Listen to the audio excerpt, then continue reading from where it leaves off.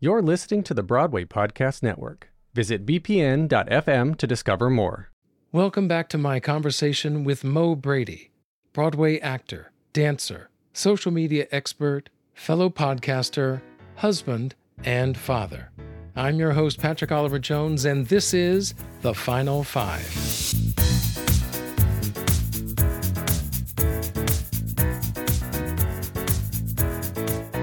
All right, here we are at the last five questions. You got it. Number one, if you could have any other job outside of the arts, if you could do anything else, what would that be?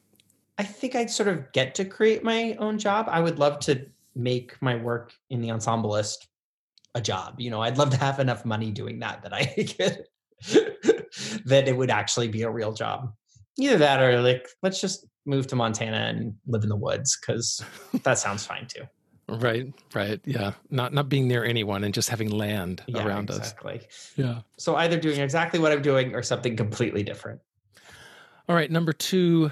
So you've been away from acting for 7 years, but if you went back, what would be a show, a bucket list role that you would like to do? You know, I would like to play Dan Goodman in Next to Normal. I had the opportunity to do that show kind of at the end of my performing career. I love that show. I think there's a lot to say in it. And I think, especially now as a father, there's a lot I could identify with in that role. And, you know, the music is just so fucking good. I'd love to sing that. It's amazing. Yeah. That's on my bucket list as well. So we'll battle it out for each other. I'll see you there. Right. Number three, who do you look up to as a mentor or someone that inspires you?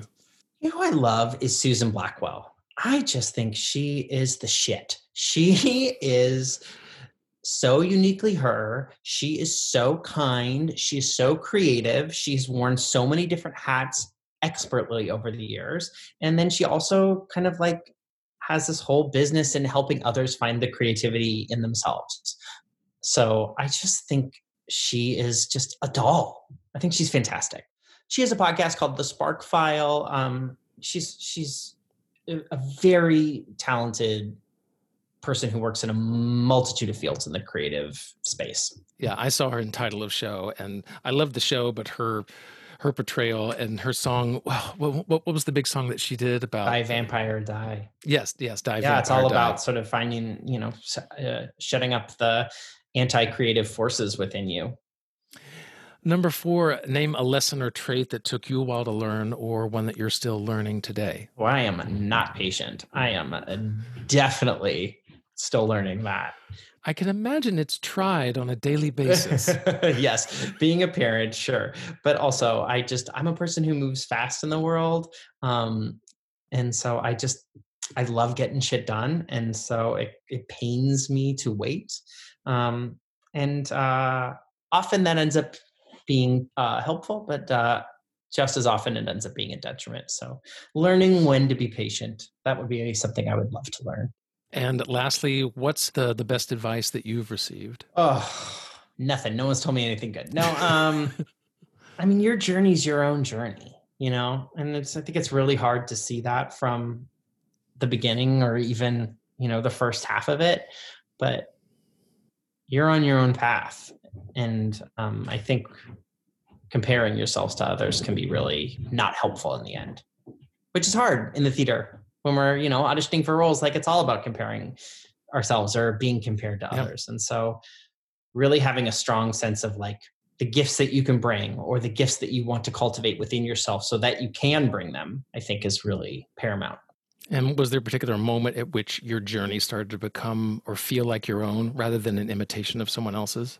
I wouldn't say a moment as much as like a slow burn, kind of like that transition from being an actor to being a advocate, I guess. It sort of was a thing that took a long time, but at the same time always felt inevitable. I look back at my life and I was like, well, of course I was supposed to be doing what I'm doing. Like, look at all these signs, but I couldn't sort of lay out the signs in the way that I see them now 10 years ago. Yeah. It's almost like all the signs are backwards as we go through life, and only once we look back can we actually read them. That is such a good quote. I heard this really good advice once, which was, it's like all the signs are backwards and we have to look back in order to see them. That's the best advice I've ever received. And I hear that the guy who said that is really smart. Yes, super smart. Great podcast too. Well, thank you very much, Mo. And if you would like to support the work of this podcast, I'd be most grateful if you went to donate.winmepodcast.com. I'm your host, Patrick Oliver Jones, and I'll see you next time as we talk more about why I'll never make it.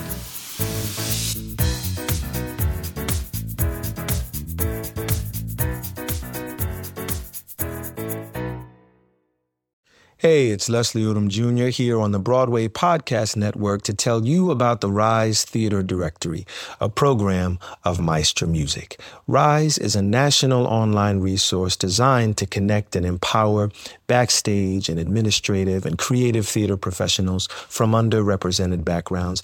If you work or aspire to work in the theater community, this can help you find your next project. And if you hire theater professionals, search the Rise Theater Directory to find your next team. Create your profile now and get more information by visiting risetheater.org. That's theater with an RERISETHEATRE.org, because only together we rise.